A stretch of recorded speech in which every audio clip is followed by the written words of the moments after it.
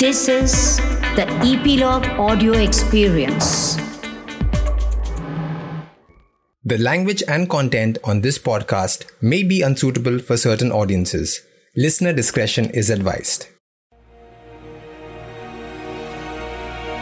Welcome back to History Chatter. This is Anirban and today is October the 2nd. Now, Shastri, who was the second Prime Minister of India, does not have many biographies devoted to his life and times. Moreover, the mystery surrounding his sudden death while in office has given rise to many conspiracy theories. Some of these theories later inspired popular films. The man was indeed somewhat unlucky. As a Prime Minister, he was overshadowed by the larger-than-life memories of his immediate predecessor, Jawaharlal Nehru. In terms of his birth date, he lost out in retrospective annual memorializing to Mahatma Gandhi, who shared the same date of birth. Yet, he had been a competent, honest, and decisive leader in his own right. It is high time that we recall this special leader for what he had actually accomplished. Last year, I did an episode on the last 6 months of the life of Mahatma Gandhi. So this year, let us get to know the other major Indian leader born on this date.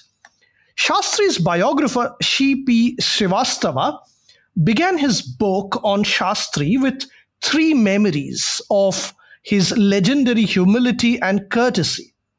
Srivastava had gone to meet Shastri on a prior appointment, which had to be cancelled at the last moment.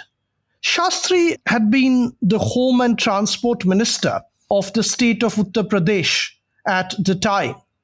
He was the number 2 in the government. He was rushing out. When his secretary mentioned Srivastava, who had been patiently waiting at a distance, Shastri himself walked towards him and greeted with folded hands. Srivastava was overwhelmed with a sense of gratitude. And I quote, "A cabinet minister greeting with folded hands a junior civil servant," unquote, was a gesture unimaginable at the time. 2 years later, when Shastri was the central minister for railways, he once again surprised Srivastava, this time at Delhi railway station, by going up to him and introducing himself. They had not met since that brief encounter. Srivastava had seen Shastri, but did not approach him out of deference, assuming that the busy leader would not remember their cursory meeting 2 years ago. Still later, when Srivastava used to work as Shastri's secretary, the latter once had to miss a meeting with Prime Minister Nehru on account of a lapse in coordination by his staff. Srivastava anticipated a dressing down, but Shastri let him off kindly enough. Srivastava's biography of Shastri therefore portrays him as a man of integrity, honor, and kindness, who held high standards and always worked hard to meet them in action. Shastri was born on October the 2nd, 1904, in the town formerly known as Mughal Sarai, in what would become the modern state of Uttar Pradesh. His father, Sharada Prasad, was a school teacher in Allahabad, which is now known as Prayagraj.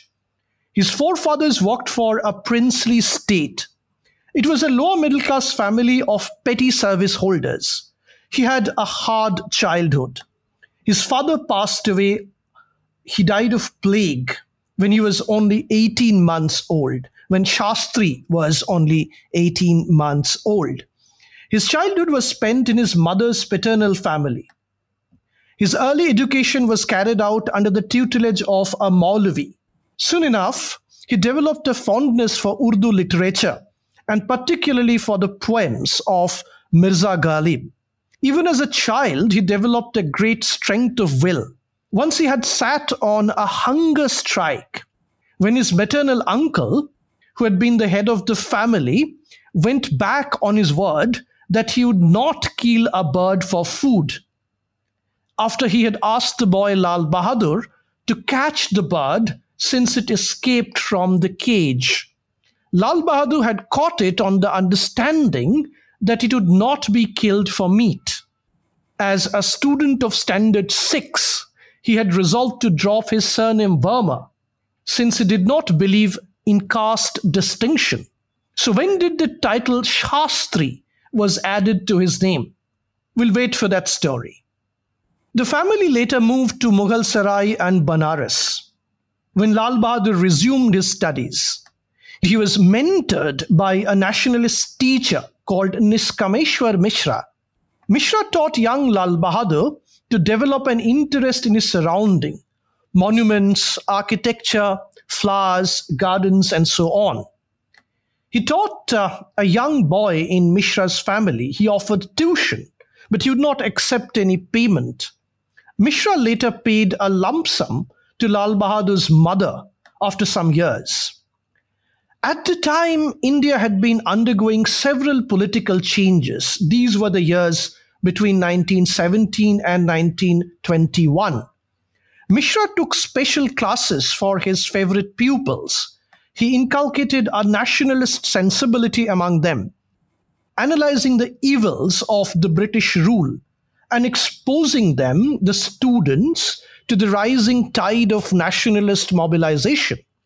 Lal Bahadur read widely on the nationalist literature and also on the Arya Samaj movement as it developed under Dayanand Saraswati since the 1870s. Along the way, he prepared for his life to be sacrificed for the cause of India's independence. At the same time, he was devoted to his studies. He was a rather poor boy and wished to secure an employment at the earliest to relieve his mother from the responsibility to run a fairly large family.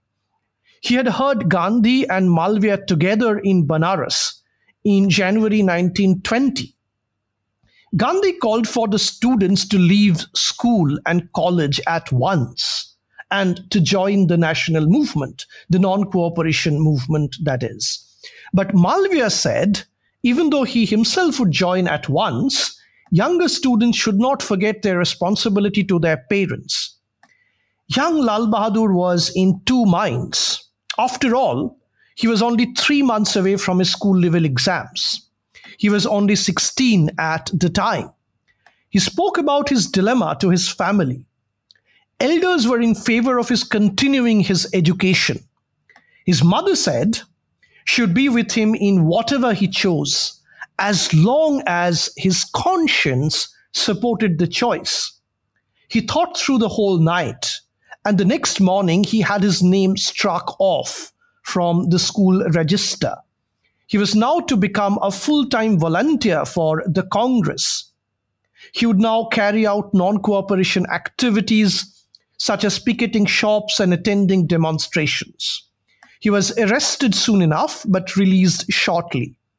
He had by now resolved to devote himself fully to the cause of independence. He came in close contact with Acharya Yebi Kripalani, who had set up a Gandhi ashram in Banaras and been aggressively promoting Khadi. Lal Bahadur, along with some friends, now became enthusiastic missionaries of the Khadi movement. But Kripalani was also keen to ensure that these young boys resumed their education, though it was to be a nationalist education this time. When Kashi Vidyapith was launched in early 1921, Lal Bahadur enrolled for the philosophy course. While he was there in Kashi Vidyapith between 1921 and 25, he came under the spell of Dr. Bhagwan Das. Lal Bahadur took special interest in literature in English, Hindi, and Urdu, in which he had his early education. Debates and discussions were an important part of the pedagogy at the Vidyapith. Lal Bahadur would be an active participant. His interventions were always gentle but firm, and his conclusions invariably accommodative. He was a quiet man, but certainly not a recluse. He was quite friendly, as a matter of fact, and would joke often, but mostly at his own expense. By 1925, he passed the Shastri exam in the first division, writing a thesis on the philosophy of Bhagwan Das. From now on, he would be known as Lal Bahadur Shastri. He was a full-time volunteer of the Congress since then.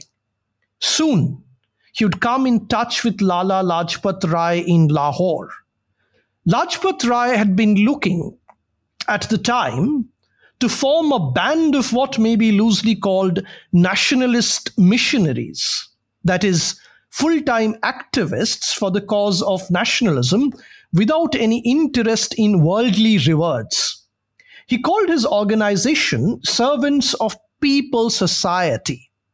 Shastri was assigned the charge of Achyut Uddhar Samiti in Muzaffarnagar district. He did so well, in fact, that in 1930, he was inducted as a life member of the society.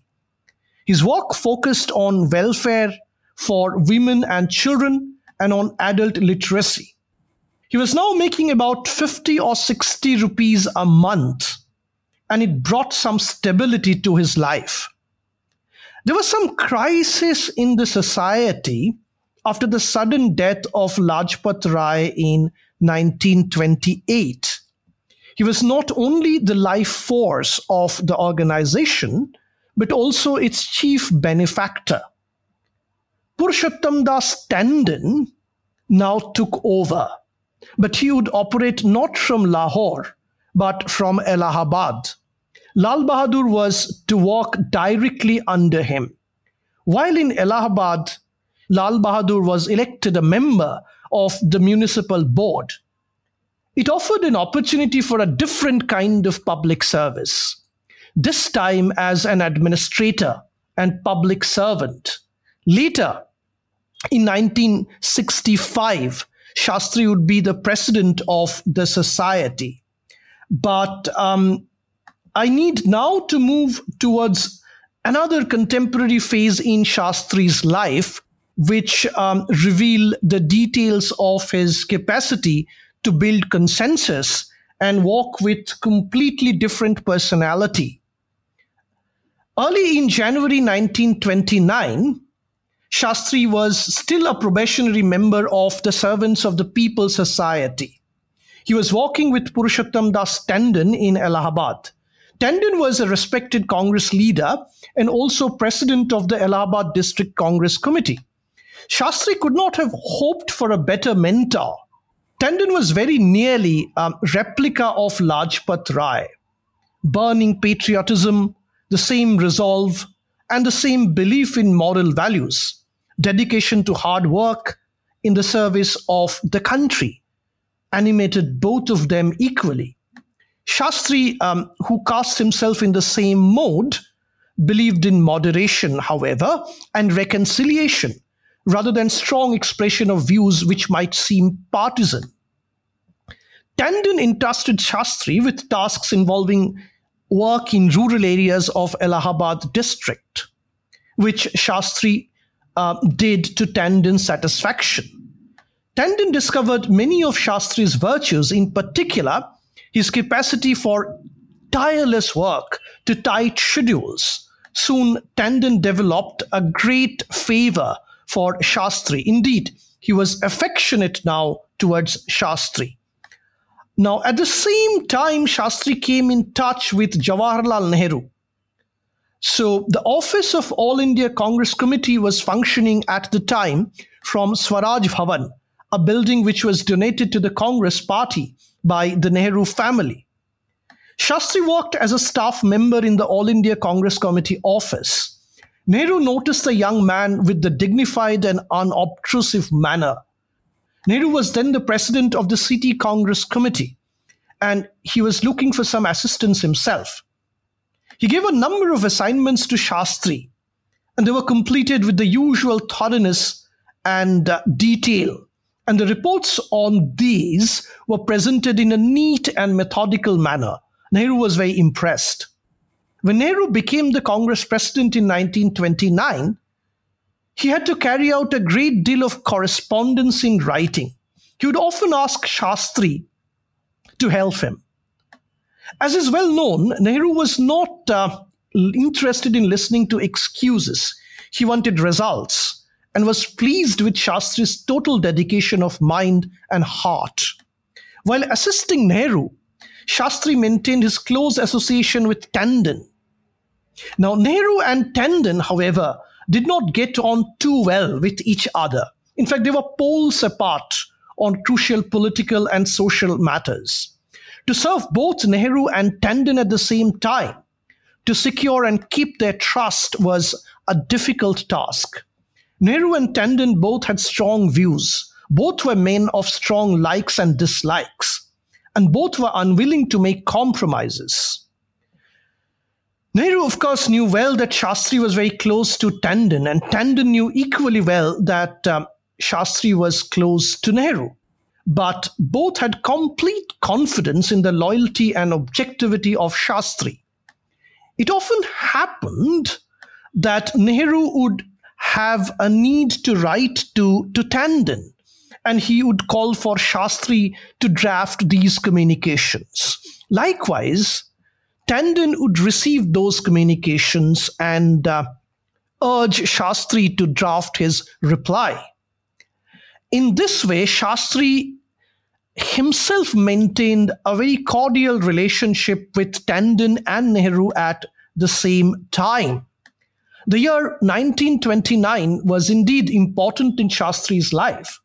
It was beginning of his long stay in Allahabad to work with Tandon and also with Nehru. In 1930, of course, Nehru, when he was president of the Indian National Congress, continued to hold the offices of the president of the Allahabad City Congress Committee and vice president of the Allahabad District Congress Committee.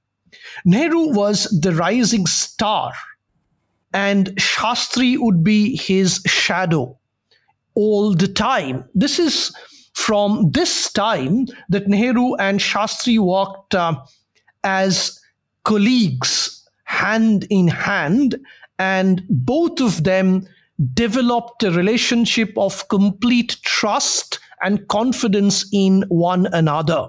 Later, when Nehru would be the prime minister, Shastri would invariably take over as the home minister, which of course led finally to his succeeding Nehru as the second prime minister of India. That, of course, is a long story for which we do not have adequate time in this episode.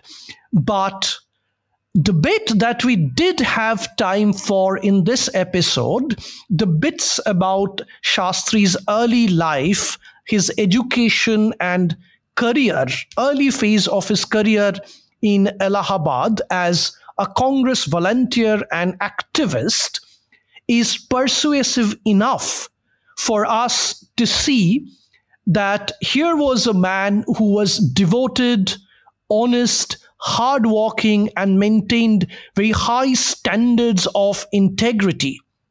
At the same time as he placed great emphasis on moderation and consensus building. These qualities and values would hold Shastri and India in great stead later in the 1965 war with Pakistan, which India won with distinction. So there it is, the small episode on this October the 2nd, on the second Prime Minister, on the early life of the second Prime Minister of India, Lal Bahadur Shastri. Next week, of course, we'll return to the second episode of our Qutub Minar podcast. Till then, I'm looking forward to seeing you again. This is Anirban signing off.